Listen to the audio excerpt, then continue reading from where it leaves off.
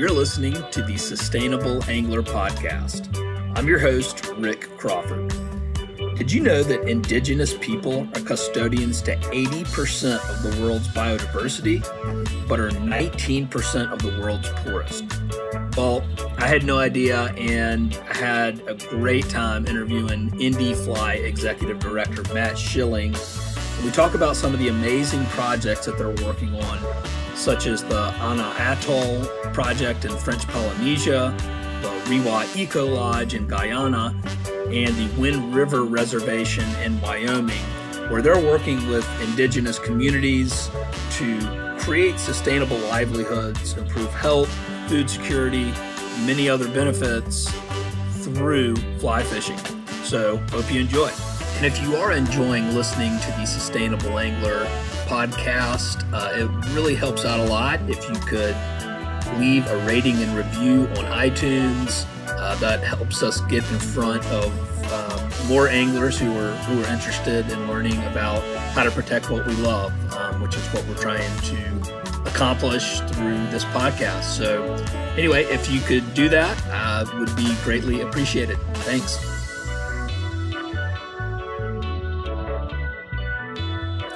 This episode of The Sustainable Angler is brought to you by Emerger Strategies, a sustainable business consultancy whose mission is to solve the climate crisis by helping your business go zero waste and carbon neutral. To learn more, visit emergerstrategies.com.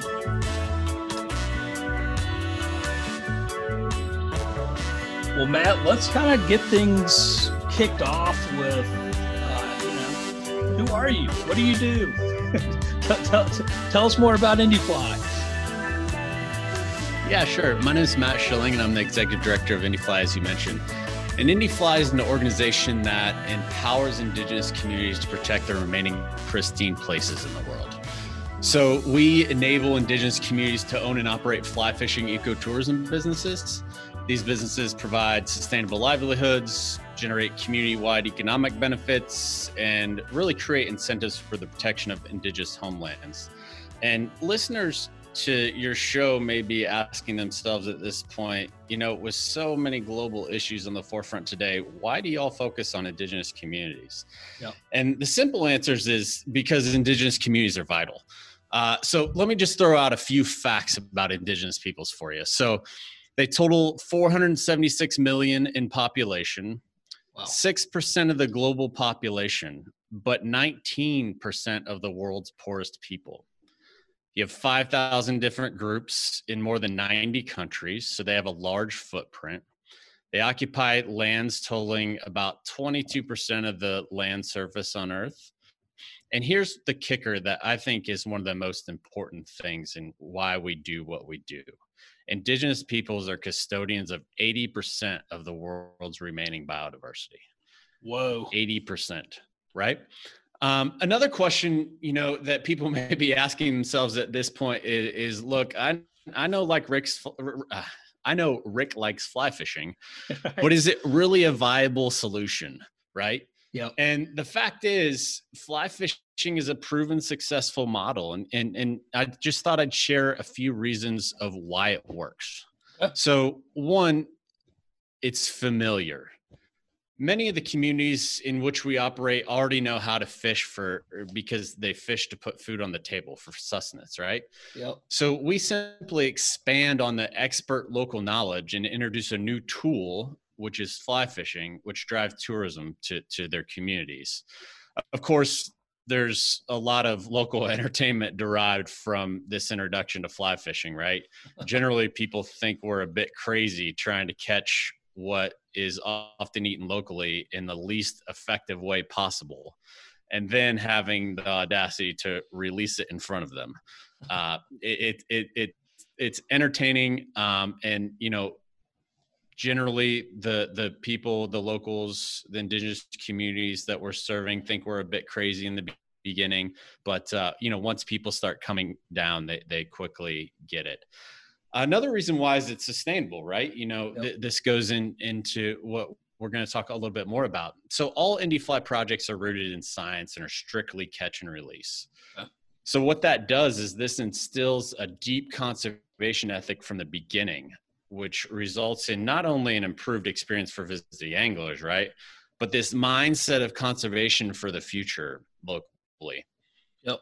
Just a quick aside, anyone that's more interested in the science, I don't think we'll spend a lot of time on it today, but our science team is really strong. So you can find, I think there's 6 today, peer-reviewed publications from our work on the website.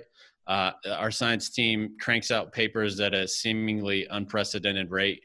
And as they become available to the public, which isn't all that quick, Sure. we like to throw them up on the website so people can read them. And really the last reason of why it works, but certainly not the least, is it can be lucrative, right? We're trying to create sustainable livelihoods and jobs, and done right, ecotourism operations can drastically improve a community's sustainable bottom line. So when I talk about sustainability, I talk about it in kind of these pillars that we always use, right? So Yep. there's the cultural side, there's the economic side, and there's the environmental side. Yep. And we try to focus on all of those when we talk about sustainability. And our model really results in the creation of sustainable livelihoods, improved health, food security, the ability for communities to stay together. All of those things is the culmination if we're successful. Yep. Well, that is, so first off, that's all amazing. And I've been really stoked about doing this interview because I've been following Indifly for a while, and I've always thought that I was just like, man, that's what y'all do is so unique, but I had and valuable, but I had absolutely no idea about some of those stats. That's pretty incredible. Obviously, the big one, a couple ones that stuck out to me was 80%. They're basically stewards of 80% of the remaining biodiversity, but also 19, I think, percent of the world's poor.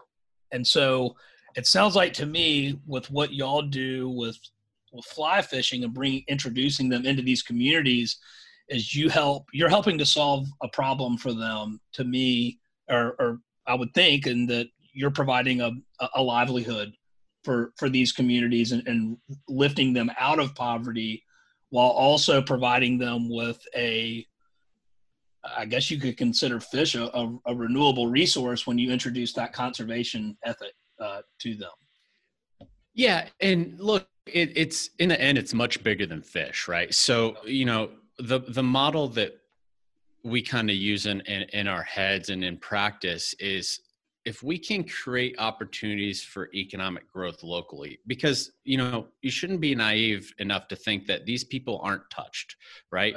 Almost every community in the world has moved from a barter economy to a monetary economy. I always tell this story. I'll just deviate for a minute, if that's all right. I always tell this story about my first trip to Rewa, which was even before Indifly was formed. But, I didn't know what to expect, really. And I expected to go see loincloths and spears, man, right? I mean, you think about your 300 miles in the middle of the rainforest, that's what you're going to find. Yep. And what I got was Ed Hardy t-shirts. Really? Ed Hardy t-shirts. And so, yeah, what happens is, so there it's a little bit different. You're in the Amazon basin, rainy season to dry season, the water levels will drop, 40 feet, let's say, on average. And so during the dry season, you can get, to most of these communities by a road. And what happens is, foreign mining camps and timber harvesters drive around to these villages and offer gifts in exchange for timber rights or mining rights, usually. Wow. Sometimes those gifts are cash. A lot of times it's just, here's a truckload of stuff. And, so my point is, when we talk about creating opportunities for economic growth, those can be good and bad, right? Yep. Those can be destructive in many cases, but they can also be empowering. And so what we really focus on is how do we create economic growth in a way that is going to empower communities to conserve resources. And that's not just fish, right? In the case of, let's just stick with Rewa for simplistic sake, they are owners of a big chunk of rainforest, right? And so it's not just protecting fish, it's giving them the ability to protect the other resources, right? Timber, mining, all those things, minerals.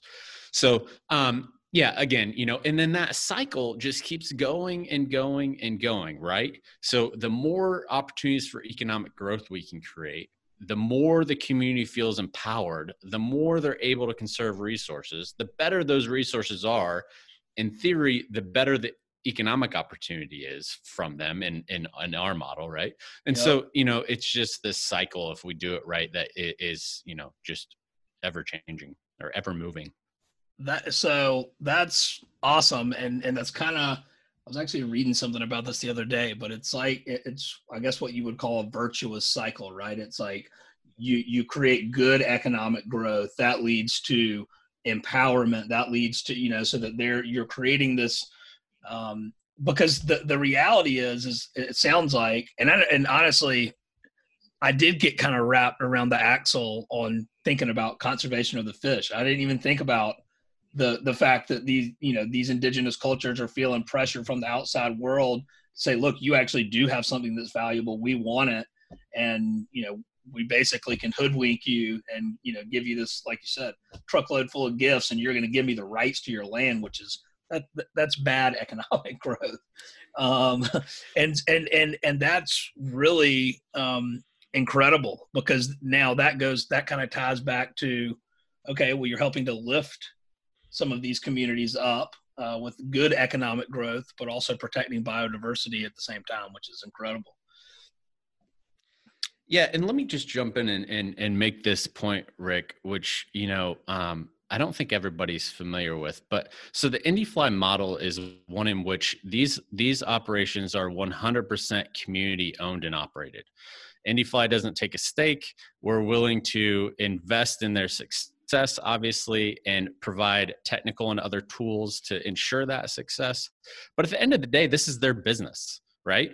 And that's the only way it works, to be honest, right? They have their own destiny in their hands, right? And we think that we can help them along the way. But we also aren't the people who come in and say, we have the solution to everything. Here's some money, here's some tools, here's some resources. Let us fix this for you. Because that model is a short-term model. That model, hopefully what we do in projects outlives all of us. And the only way it does is if it's their project and their business, right? So just want to throw that in there. Yeah, absolutely. And that's really important, because they have to have the ownership, and it's not you coming in and dictating that this is the way that it should be done, which is great. And so let me ask you this, Matt. How did this get started? I mean, what you mentioned that, like, you went to the Amazon before Indifly even began, which has kind of got me interested in learning a little bit more about the history of Indifly. Yeah, sure. So Indifly was really born or formed out of this Costa Sunglasses led project in Rewa. Okay. So to give you the short version of the story, and then we can expand on anything you want to hear more about. But so Costa Sunglasses had a pro who was doing some guiding unrelated to fish in the Rupununi region of Guyana, which is where Rewa is. And the guide, they stayed at Rewa for a night, and he kind of fell in love with the people and the culture. And he also knew that they had arapaima, which is a very unique species of fish. And so he comes back and he's telling his contacts at Costa, look, these people have made this really hard decision in that, unlike some of their peers in the region, they want to see resources conserved. No one's coming. Right. So what can we do to help them? And so Costa put together a small team to figure out how to try and help them. I was fortunate enough to be part of that team. And so we all went down and figured it out in the end. And when we talk about projects, we can expand a little bit more on Rewa and what it looks like. But in the end, we created this model that we felt could be replicated in other parts of the world. And so, that kind of core group got together and said, look, not one company or not one individual should be responsible for taking all this on. Let's start a nonprofit, which isn't always the easiest thing to do, right? Yeah. And certainly there's the question of, does the world need another nonprofit? And so we thought long and hard about it, but at the end of the day, we decided to form our own unique organization and replicate the model in other places in the world. So that's the short and skinny of it. But yeah. So, all right. And so where all, or so you mentioned obviously REWA, and I kind of do want to kind of dive in and learn a little bit more about the individual projects. Where else do y'all have projects going on in the world? You bet. So in my head, we kind of tier projects out, right? So you have active projects, and then what I call projects in some form of development. And then we have this list that's ever growing of projects that we think the model could work in, given all the internal resources that we need, funding, people, et cetera. So those are kind of the three tiers. And so our active projects, there's three of them. So REWA, which is, again, Guyana, South America. Anna Atoll, which is in French Polynesia, and the Wind River Indian Reservation in Wyoming.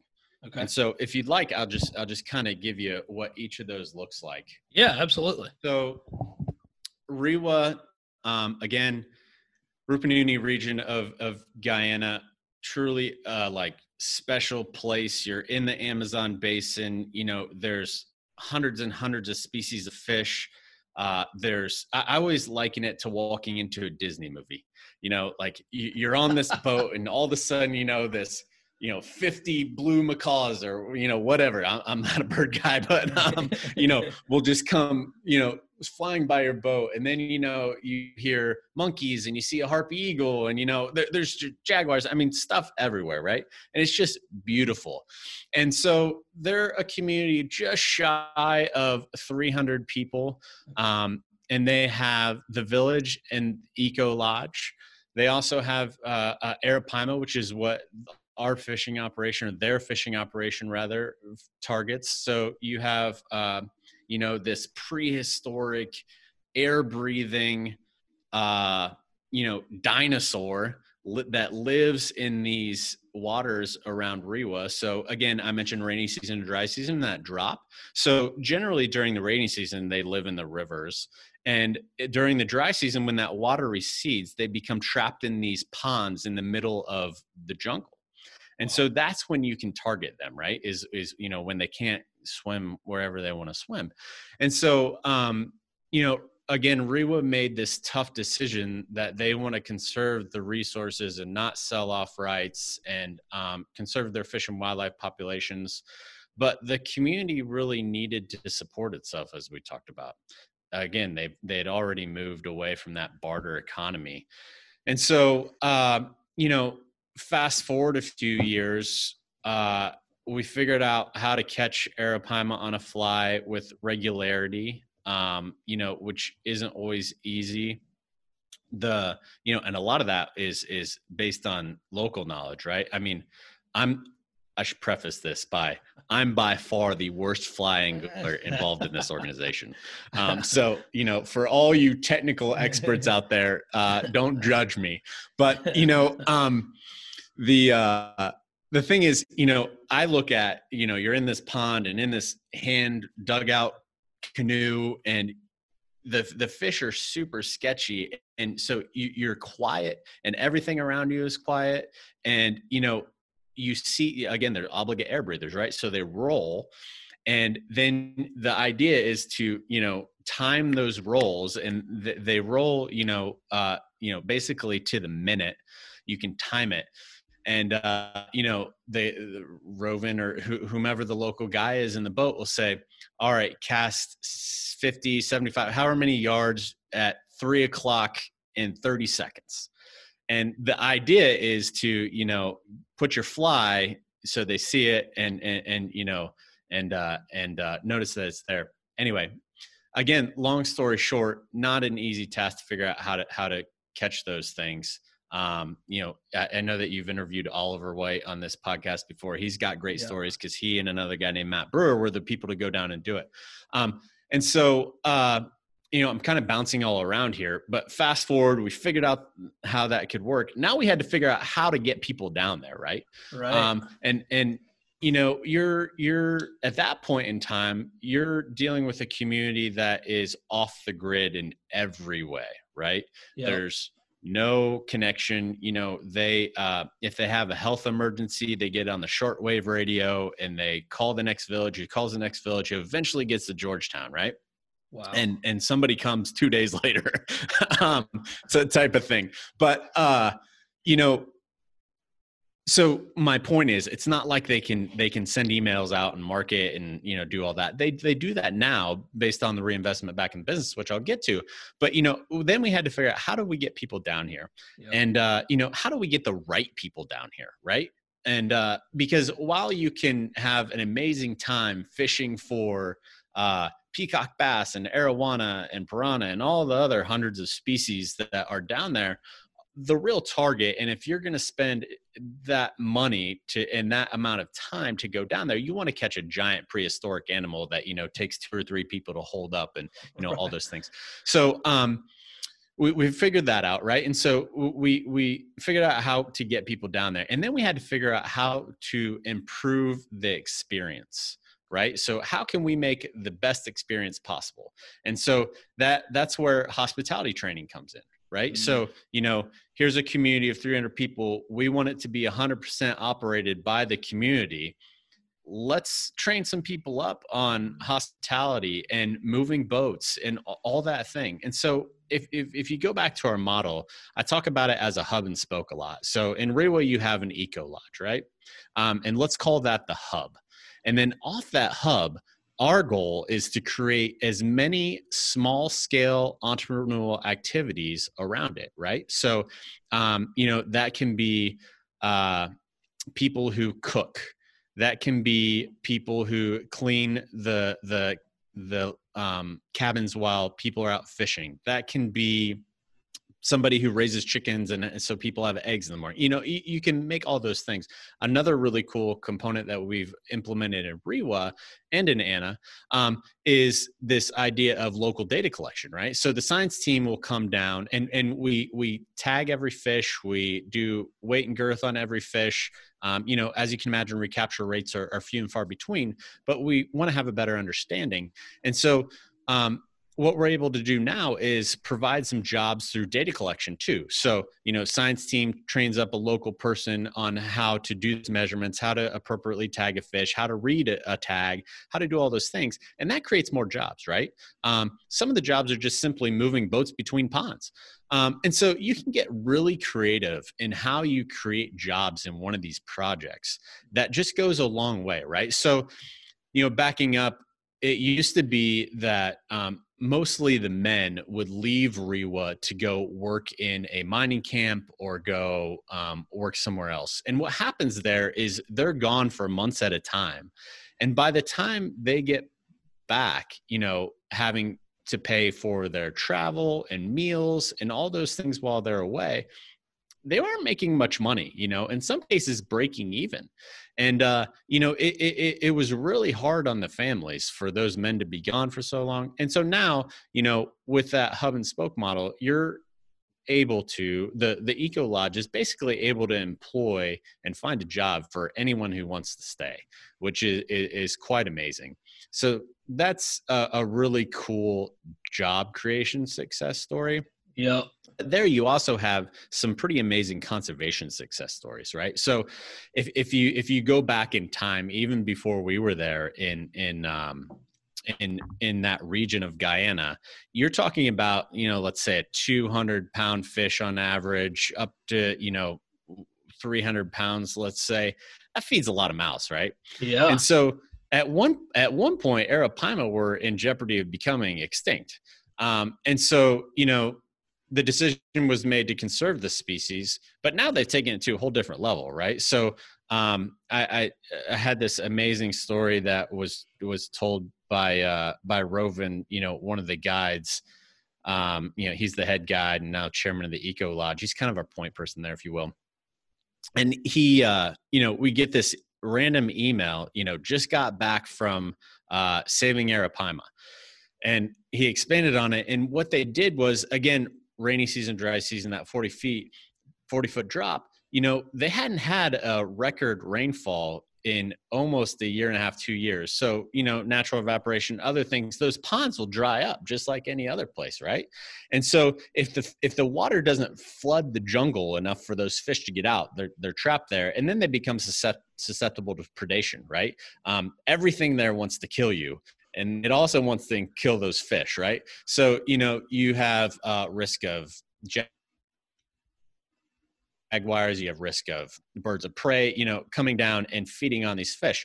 And the villagers were very concerned about that. So what they did was they went and took canoes and filled them with water and put Arapaima from the ponds into the canoe and drug them across the rainforest to put them back in the river so they'd survive. Wow. Knowing that that fish is their ability to, create jobs and reinvest in their community and do all these things now, right?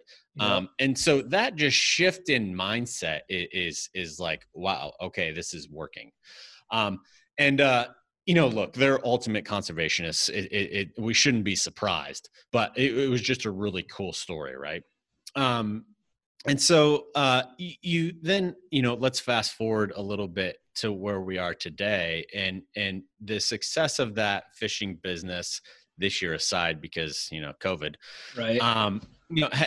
They've done pretty well. And so what that results in is this ability to make reinvestments in their community, right? So again, it's their business. They choose what they do with profits.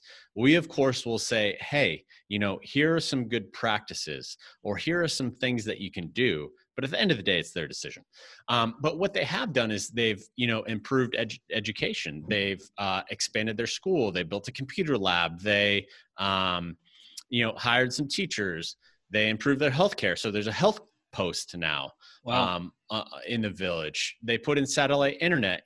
Some of that is good and some of that is bad, right? When you talk about influence on a culture, you have a community that wasn't connected at all, and now they have internet, right? And all the good and bad things that come with that.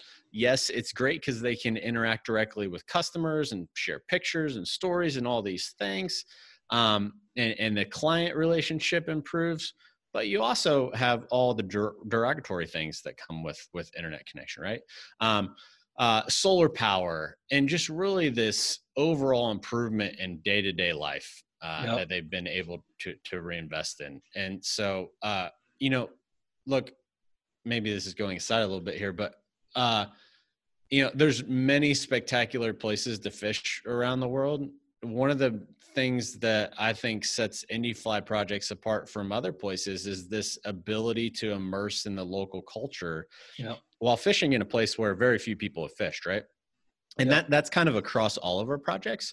So, the stories that people tend to tell their friends and family are having less emphasis on the size or number of fish caught, but rather now revolve around the amazing locals they met and the unique culture they were introduced to and the impact that they know they're able to have in a community simply by doing what they love to do. Yeah. And that's super cool. And that's something that, increasingly it's just I guess it's the way of the world, but it's like, I kind of talk about it, just what you mentioned, having this unique experience with a culture. The bigger the world's population grows and the more interconnected we all get, you're starting to lose some of that. So it's incredible that you could go have a truly unique experience. And particularly there, you kind of described it, what I was envisioning in my head, which was like, it's like a Disney movie or something, it's like a true untouched paradise, rich in biodiversity. And I just have always kind of been obsessed a little bit with archaeologists and Indiana Jones. That's kind of where my head's at with it. Like this Yeah. truly like exploratory type of a feel, which is awesome. But I also love to hear about the success stories, particularly there, and them understanding that, without Indifly, they're in a position where they're breaking even to go travel to basically do what they have to do to provide for their family. And through fly fishing, it sounds like y'all have built a sustainable economic growth engine for that community to improve and sustain itself in a way that's probably a lot more desirable than having to go travel and work in a mine or do whatever it is they have to do to provide for their families.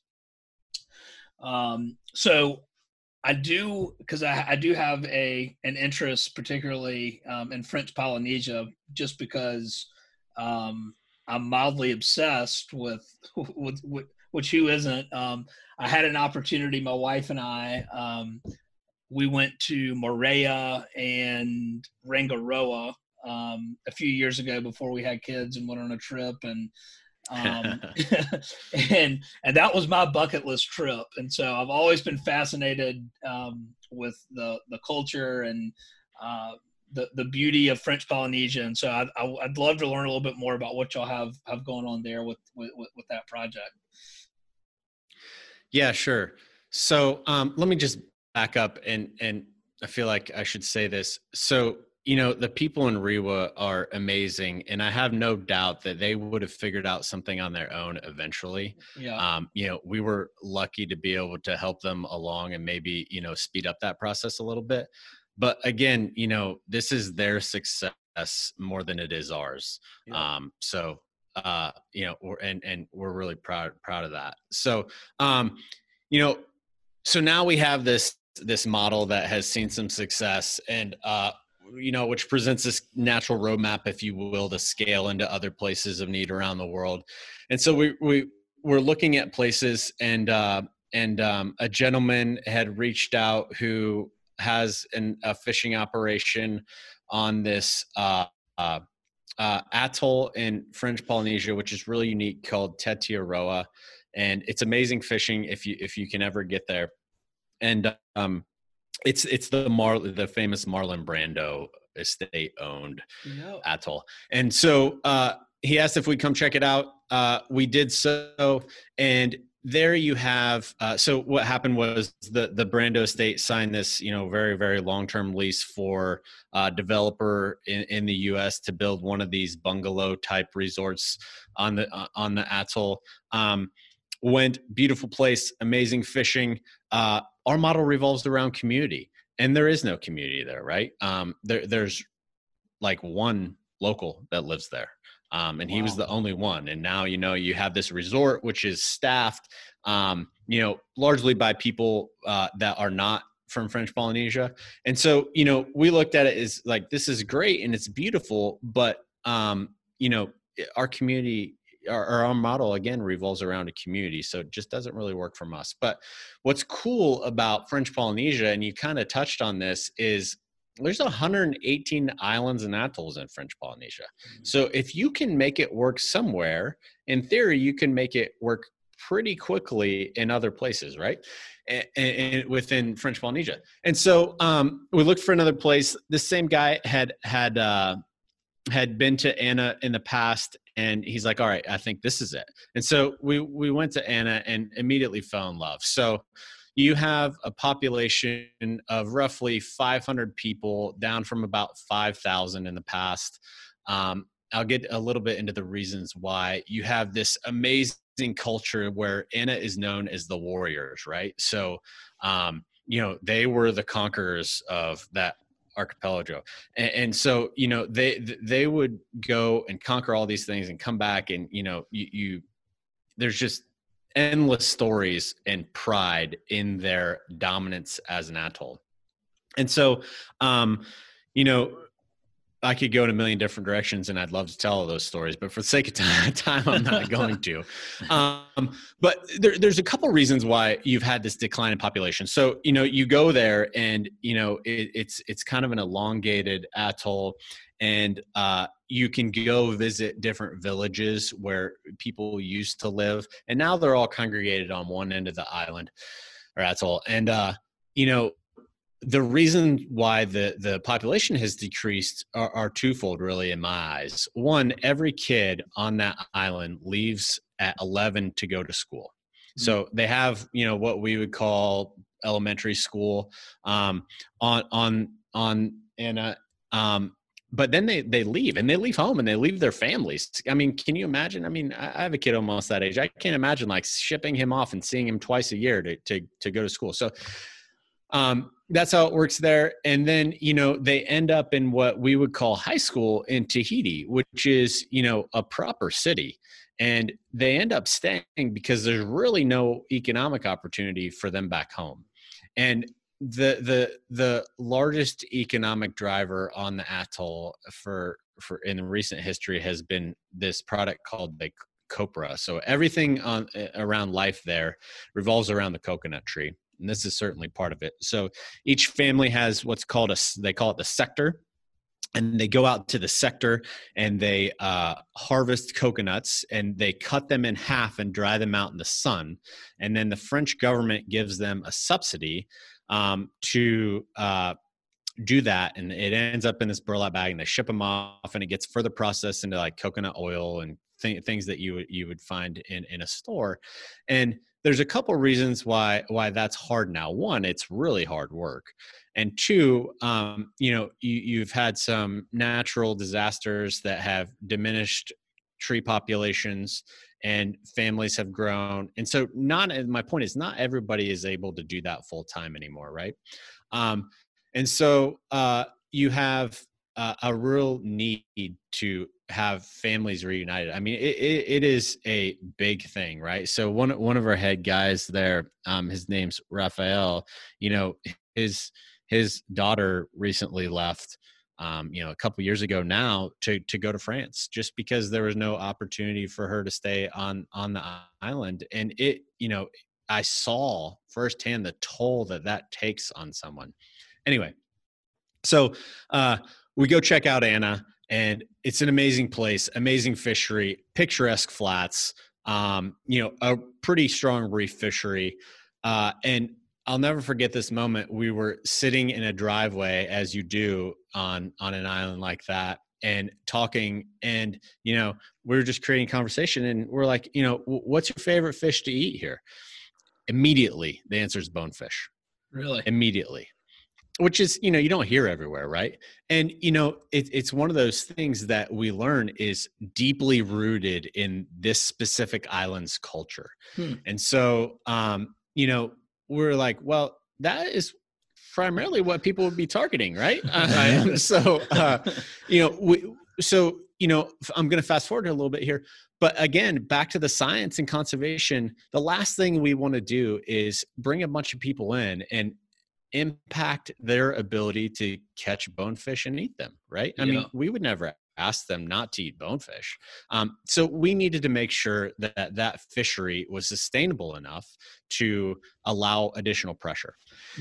And so we helped fund a scientist that lived there and finished his PhD on this work. And amazing guy. I mean, I'm convinced he's the only person that could do that. You have, again, the warrior culture, and you're messing with their favorite thing, right? And he had to develop relationships with every local, and, he had to just go through the multiple layers of building trust enough to where he could simply go to the water in the morning and ask to count fish, right? And so, and he did a bunch of other things, but, so we did data collection for quite a long time there, again, with the reason being that is important to them, so it's important to us. Yep. And so, the data showed that it was really not a sustainable fishery, but you always have to balance, economic opportunity with science a little bit. And so we did start sending a few people there, working with a booking agent, and but we made sure that it was known that these are a few things. One, this is research angler trip, right? So you're going to have a scientist on your boat, and you're going to have to take the time to make sure that we get data from that fish after you land it. And you're one of the first people to go there, so we asked for your patience, and all those people were amazing, and it worked out. But we weren't ready, quite ready to open up the floodgates. And so as we started and kind of in the middle of this data collection process, we got really involved with the local school on the island. And again, this is all Alex, the scientist, but he developed a relationship with the school kids that ran deep, and he was helping them figure out, how fish move around the atoll and all this stuff. And long story short, the kids fell in love with it, and they took ownership of it. And the director of the school there is great, and he ran with it. And so they were able to get established this marine educational area. And so what happens is, unlike other atolls, Anna has very little tidal inflow. And so there's basically one spot on the whole island where bonefish can go out to spawn.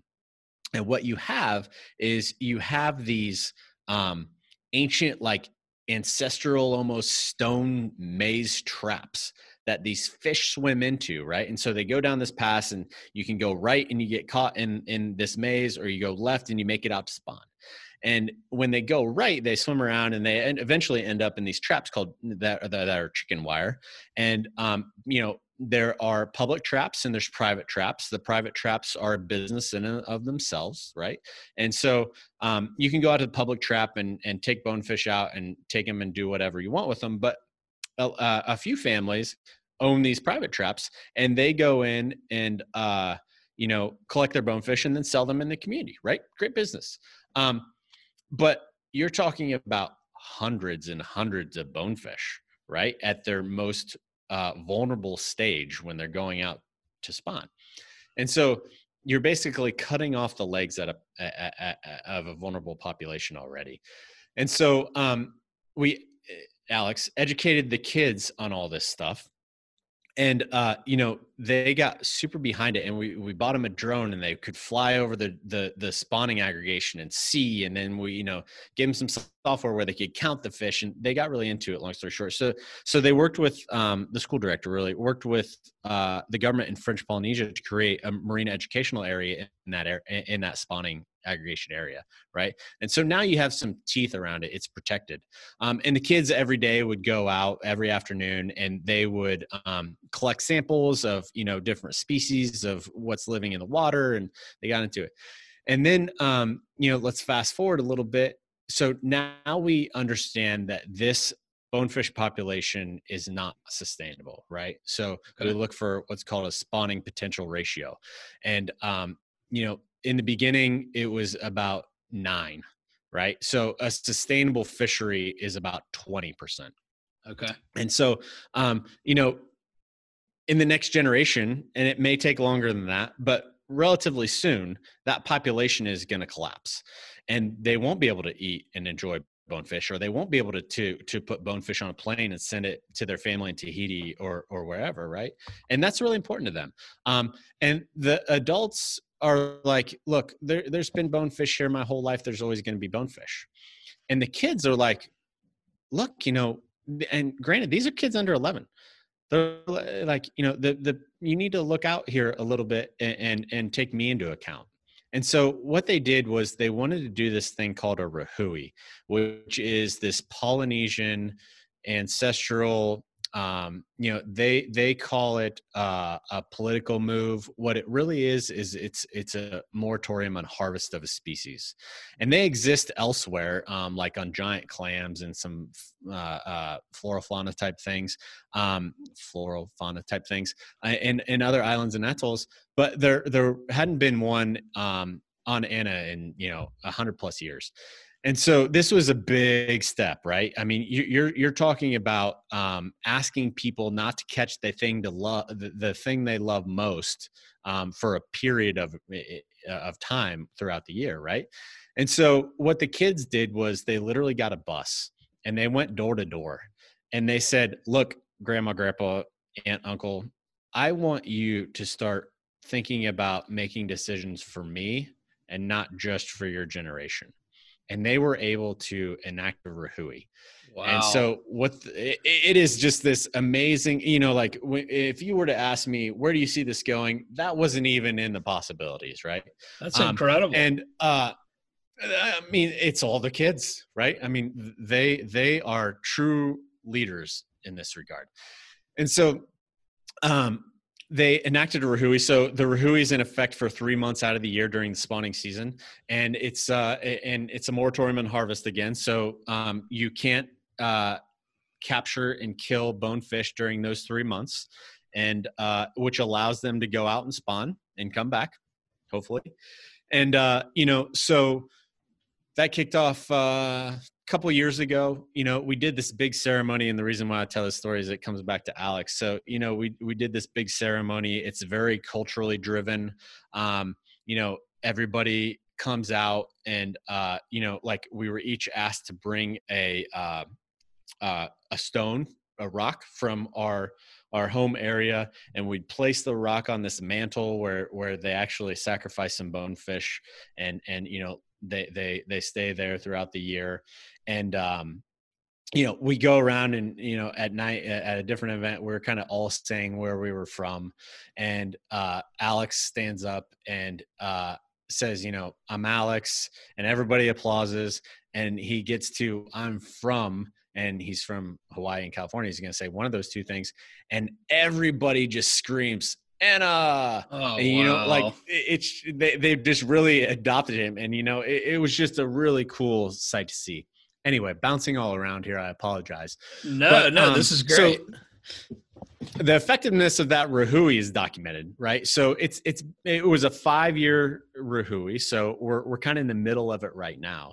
And look, a lot of things can change, and like true scientists, our science team are often hesitant to say this is working or this is not working, because there are a million multipliers on that Sure. can change: weather, tides, all those things, moon phases. And so but what we have documented is this 10% increase in that spawning potential ratio, right? So now you're up to about 19, and 20 is a sustainable population. And so we're getting pretty close. Now our target spawning potential ratio, I call it SPR, I'm trying to spell it out, is much higher than that, right? I mean, we wanted to see it flourish.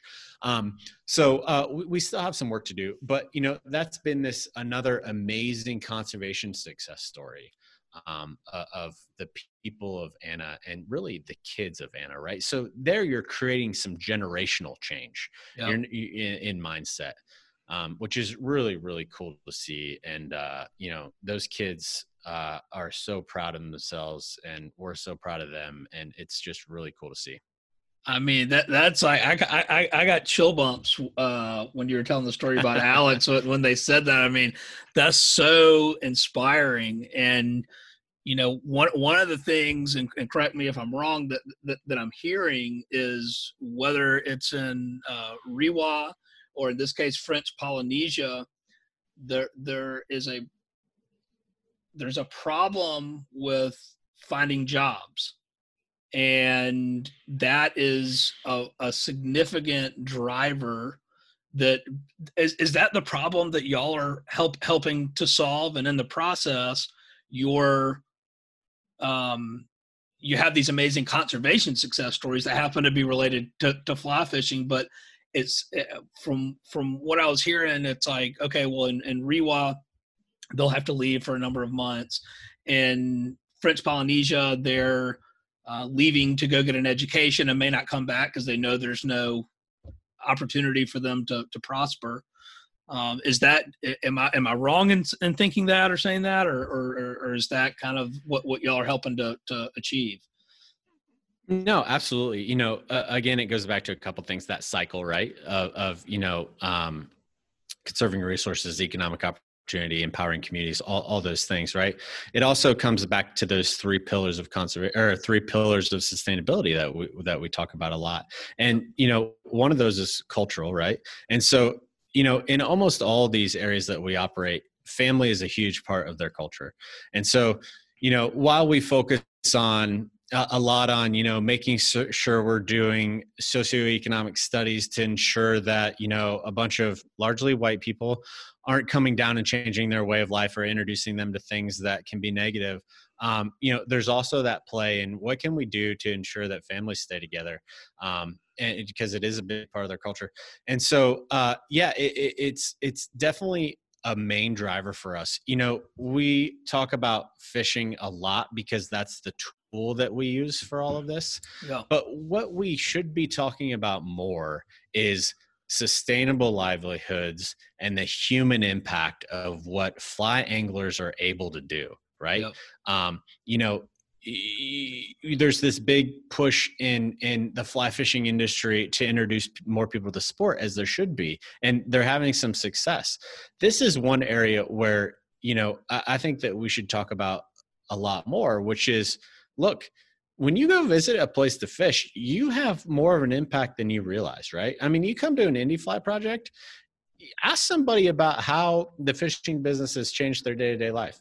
I mean, they'll talk your ear off, right? And so that is, a fault of our own. We should be telling more stories about what you just said: job creation, sustainable livelihoods, reinvestment in communities, all those things, because that resonates pretty wide. Yeah, and one of the things too that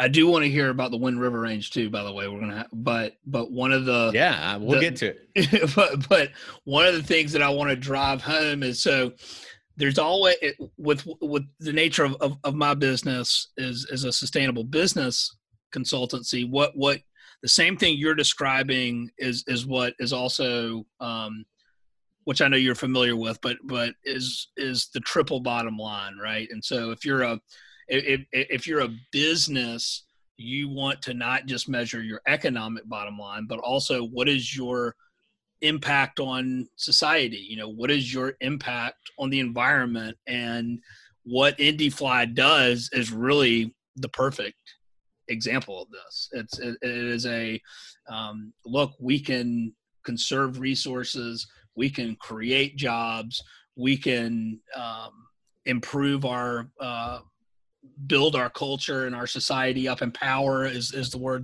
that y'all use, which is perfect for this. But it's really kind of if anyone was ever looking for, well, provide me with an example of a triple bottom line business model or a sustainable business model, sustainable development, I think that y'all have it here. So that would be your exhibit A. So that's my that's my sustainable business lesson of the day. But I think that's super cool and an important kind of connection to make between how sustainable business models work. So that's pretty neat. Yeah, appreciate that, and that's kind of you to say. Look though, none of this happens without the community's buy-in. Yeah. Right. And so they're inherently sustainable in almost every project we work in. Right. These are people who want to conserve their resources. They just may not realize the impact they're having or how to, make it sustainable generationally. And that's what we really look to do across all those pillars of sustainability. Is we aren't in it for the short term, right? We want to create long-term generational change. Mm-hmm. And so, or sustainability.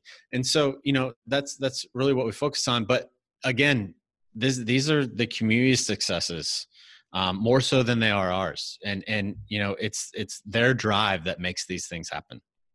Well, let's talk about Wind River success story and that project. That might be a good segue into learning more about that. And that's here in Wyoming. Is that right? And I say here in the U.S. and in Wyoming. Yeah. So this is our newest project. going out of Anna, we again, if you look at a map, if you will, you're trying to create this portfolio of places that are diverse, both in terms of a price point and geographical diversity and experience, all those things. And so we look at it and said, there's a need here, right here at home. Why aren't we doing anything here? And so the Wind River Reservation, for those who aren't familiar, again, in Wyoming, is one of the most spectacular, wild, and remote places left in the lower 48. Rich in native culture, history, unlimited outdoor recreation opportunities here. But again, it has challenges, just like every other reservation system in the United States. So there's 2 tribes on the reservation. So the Eastern Shoshone and Northern Arapaho tribes, it's 2.3 million acres. It's giant, right? Again, face many of the same challenges other indigenous communities around the country face: lack of economic opportunity. You're in central Wyoming, right? So unlike places that are, are reservations located around an urban environment where enrolled members can go get jobs in cities, that doesn't happen here, man. You're in the middle of nowhere, right? Substance abuse, violent crimes, high suicide rates, and just this general disconnect from nature are some of the challenges that people, especially youth, face growing up on the reservation, right? It has been and probably continues to be kind of the poster child of all things wrong on the reservation system. But the people there are just absolutely amazing. There's so much pride about being born on the reservation, and they want to stay on the reservation, and they want to, make an impact. But here's the thing, again, central Wyoming, if you don't work for one of the tribal governments, which includes casinos, there's really no place for you to work.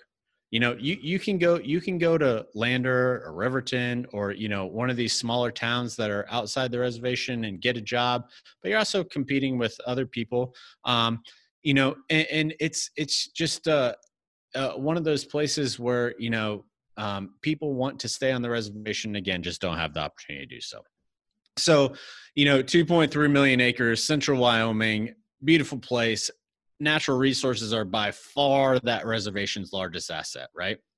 The protection of those resources falls on the Tribal Fish and Game Office, which is a group of 5 people. So you have a director, 3 wardens, and an office manager, and they are amazing, dedicated individuals. Just imagine for a second trying to patrol a piece of land that takes 8 hours to drive across with a team of 4 people, right? So you have all those issues that you have in other places, poaching, crime, all those things. It's a really tough job given the size and scope, but you'd be greatly challenged to find a team more dedicated to not only the protection of that reservation, their homeland, but also creating opportunities for youth. So, one of the first trips we did there is we got involved with this youth organization that was all about mentorship, and we wanted to take a bunch of kids camping. And so me and a couple other guys, did this trip with, a group of 8 or 10 kids who were in the program. And, we slept in teepees, buy some water and, fished and did all this stuff. And really, this was on me, but I kind of expected to go there and learn from them, right? As much as I could about their culture and the reservation system and whatever. And what we quickly found out is that they, face the same challenges as every other kid in America for their time, right? School, video games, all those things. There, what you have though is, due to numerous things, most of those kids were being raised by their grandparents. And so you have, an older population trying to take care of a younger population But yet that older population really doesn't have the ability anymore to take them in the backcountry and go to ancestral sites and teach them all the cool, significant things that happen on the reservation. And, so what we found was the majority of those kids, and there were a couple of exceptions, but the majority of them had never been off the highway system on the reservation. Right. Wow. And so, you have paradise in your backyard in many cases, but they don't access it, right? And so so I'll mention this name a few times probably throughout this conversation. The director of Tribal Fish and Game there, his name is Art, and he is this unique guy who has done so much good on the reservation, and if he had more resources, could multiply that impact, 100-fold. But at the same time, he's dealing with all the challenges of being director of Tribal Fish and Game.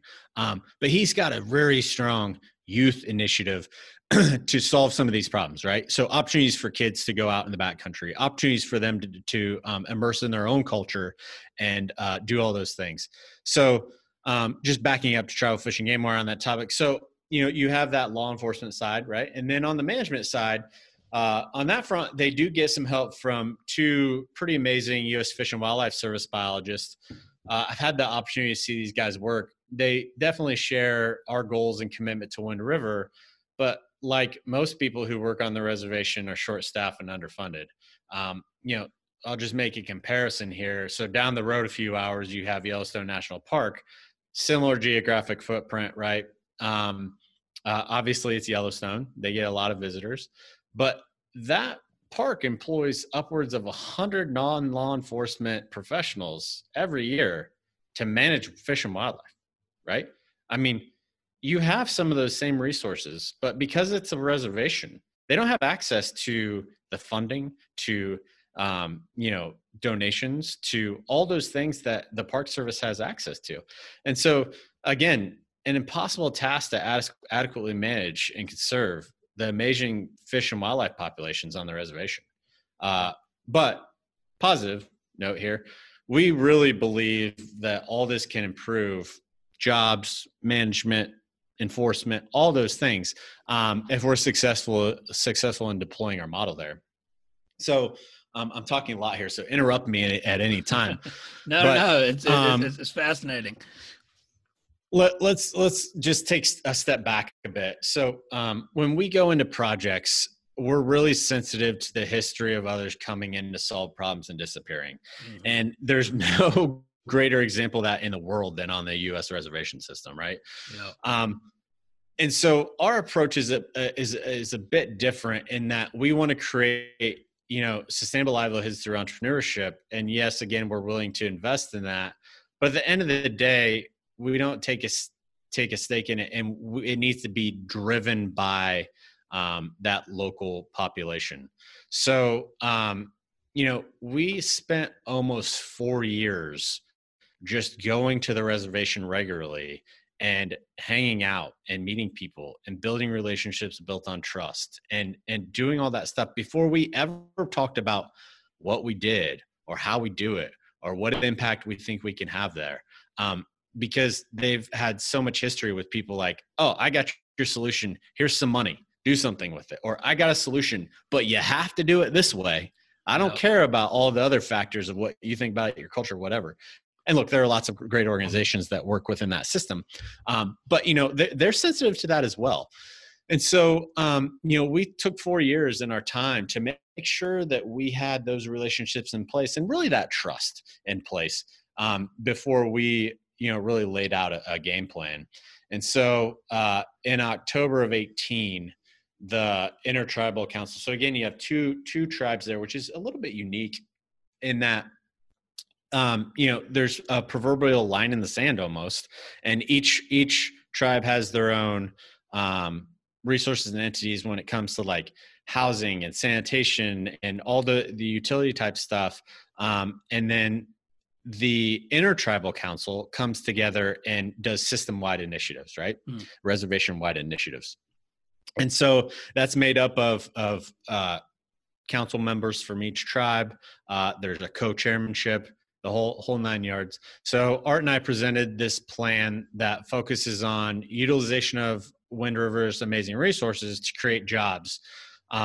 And really the jobs are created in the project, or the jobs created through the project are designed to do a few things, right? So they're designed to promote increased youth awareness of what's in their backyard, if you will, getting them off the highway. That can look and come to fruition in a multitude of ways, right? Like that can be camps, that can be having a guide school, that can be a few of those things that we've already started, incorporating the value of culture as taught by Shoshone and Arapaho leaders, right? So again, how do you get people, and this is a huge issue of importance for the council members who see their aging population and that institutional knowledge of their culture literally dying off, and it's not being passed down to the next generation, and one day it's going to disappear, and they realize that, and we understand that, and we want to help.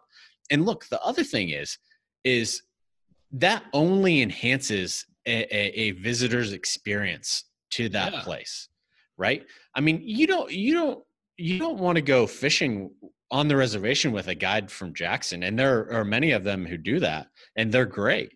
And they've been very helpful to us, and nothing against them.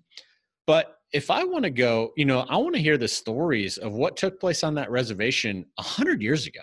Yeah. And I want to hear, like, what are the cultural traditions and norms that are different from mine? And so that is a differentiator when you look at booking a trip, or who books a trip, right? So that is also important to the business side. But I'll get back to the point here. Providing sustainable opportunities for people to stay on the reservation, right? There are just simply not enough jobs for everyone. And, when you don't have a job, that leads to all those other things that happen on the reservation that you can take part of, right? Which aren't always positive. Obviously developing strong conservation ethics is important to us, conserving their largest asset. If we're successful there, one of the first things that I would ask the councils to do would be to increase arts budget. I mean, you gotta have the assets in place to make sure that the experience remains good, just in terms of population numbers and things like that. Promoting these healthy opportunities for kids. I touched on that a little bit already, but there are endless opportunities for kids to get involved in things that they shouldn't be involved in. And if we can get them passionate about conservation and outdoors, and whether that be fly fishing or something else, that mitigates that risk a lot. And then just raise awareness of the reservation as an outdoor destination. Now, we get a lot of pushback on this one, right? Because there are a lot of people who know about the Wind River Reservation and its amazing fishing. And, they want to keep that a secret. And look, that's not their secret to keep, to be honest with you. Yeah. And I'm happy to have that conversation with anyone. The need for these people to survive heavily outweighs those people's or those anglers' honey hole, right, if you will. At 2.3 million acres, sounds like there's plenty of backcountry and river to explore. Yeah, and what's unique there, and what fires me up about the reservation is, we use fly fishing as a tool, right? And we'll always use fly fishing because we know it works, and we're obviously all passionate about it. But when you take a look at Wind River and what it can offer, I mean, world-class mountain climbing, world-class biking, right? Mountain biking, hiking, backpacking, all these things, right? So you can take and start a fly fishing model, but then that blows up and expands into all these other outdoor type recreational opportunities that are endless, really, if we do it right. And so, look, I'll say this just to kind of wrap this up, but I feel like we talk a lot about objectives and how, in our humble view, we can attain them within our organization. But this project in particular has a bigger end goal than simply meeting those objectives, right? The greater end goal here is really impacting the youth and instilling them with this deep respect for not only themselves, because sometimes that is lost, but also for their tribes and culture and history and natural resources that surround them, right? I mean, you have, I mean, this is where Sacagawea is from, right? I mean, you have so much history on this reservation, let alone wars and all of that. It's just a truly unique place filled with truly amazing people, that we think can have a lot of success if we do it right. But that's the thing, you gotta do it right. Yeah, and so what I think is that I'm loving, or that I'm hearing you say that I love, is, when it sounds like, y'all's focus on the community and the people, and the genuineness of that, um, that builds that trust. But if you can educate youth, right, and it's the same thing that, not to bring it back to me, but it's similar, and I think probably a lot of fly anglers have the same experience, is that you love it so much that you will protect what you love. You will have a connection to something to say, I'm willing to go to bat for this, and I will stand up and fight people who are trying to take that away from me for other reasons. And it's a similar experience, and it doesn't have to be fly fishing. It could be anything. It could be climbing, like you said. It could be whatever it is that connects you to nature and gets you back out. And I think that's probably a problem in America with society at large, not just on this reservation, is getting that next generation connected and dialed and saying, look, this is, for me personally, hearing all of these success stories, I love that it's focused on the people who, if they fall in love with their natural resources, they'll protect them, and that creates job growth and economic opportunities for the communities. And it sounds like y'all are knocking it out of the park because you're replicating a successful model. So thank you.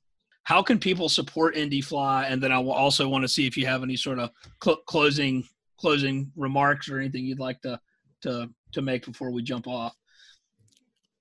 Yeah, before I get to that, and thank you for asking that. I'll just go back to one thing on Wind River, and you can edit this in a way that flows a little bit better. But what we're really trying to do there is spark a passion, right?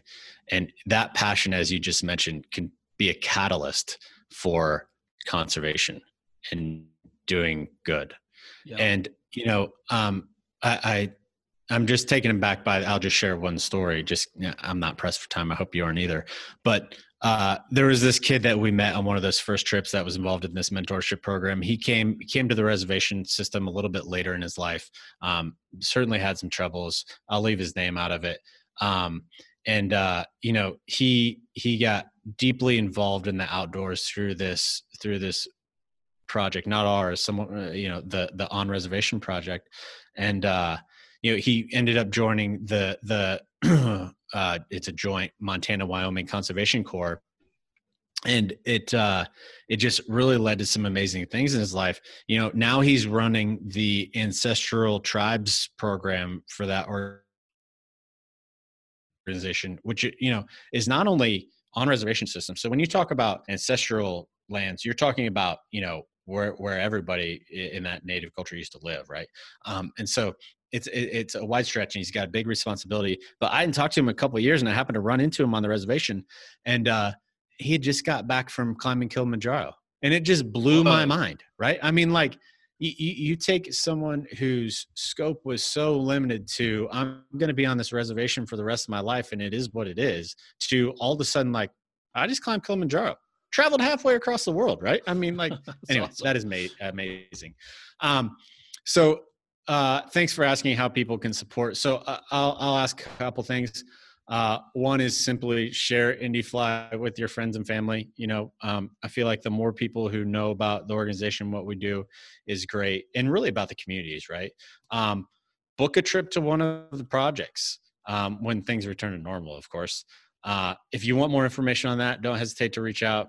You can do that through our website or email me or whatever. But I feel like I'd be remiss if I didn't take the opportunity to talk about, the needs as well. So all these communities that we serve sustain themselves through ecotourism, right? Nobody's traveling anywhere this year. So they're being hit pretty hard with really no safety net, right? We don't see the bottom of this thing. Vaccines are great, and hopefully they work, but it's going to take some time to return to normal, especially traveling, to these unique places. So all that time, we continue to serve these communities we operate in. Just like you can't go anywhere, we can't, host some of our largest fundraisers. So we got to find ways to bring these funds into our mission in other ways, right? I've listened to your podcast, and I will make an assumption that, like your listeners are probably believers in sustainable economies and empowered communities and conserving resources and or the entrepreneurial spirit. So, I'd simply ask, as everyone contemplates their annual giving, please consider Indifly, supporting the important work that we do. And there are a few ways that people can do that. So we have this thing called the Indifly Corps. This is a group of monthly givers that are on a mission to improve Indigenous communities. So you become not only an important investor in our cause and help the communities that we serve, obviously, but through that recurring donation, you get some unique benefits, right? So we do a monthly drawing. That drawing ranges from a t-shirt and a hat to entering to win a trip to one of our locations. You get some exclusive content from these locations, and look, it doesn't take much, $20 a month, whatever anybody can give. But like for less than 66 cents a day, you can have pretty major impact in the communities that we serve, right? So that's another way. You can also make a one-time donation on our website if you're so moved. That's just Indifly, INDIFLY.org. And then we also sell some pretty cool merch and stuff on the website, including some custom rods built by this third-generation rod builder on the Wind River Indian Reservation. So those are just a few ways, but again, share these stories with your friends and family. Yeah,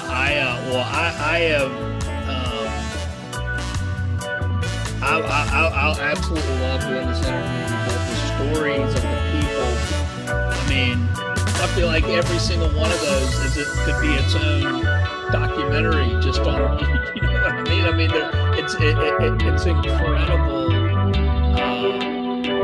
the impact that Indifly is having, but also the communities who have decided that this is a model that they can run with. It sounds like it's working, so I myself included, I will be making contributions to Indifly. I really enjoyed getting to learn more about Indifly. I'm new in this service, what y'all did, but this really, for me personally, the show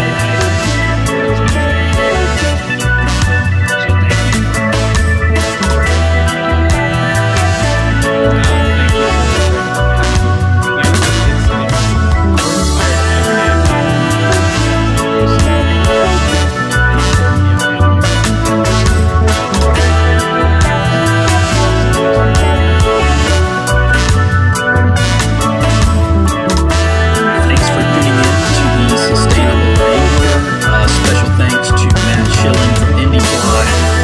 If you want to learn more about the important work that they're doing and supporting them, you can visit indifly.org. That's INDIFLY.org. And hope you have a great day. Thanks.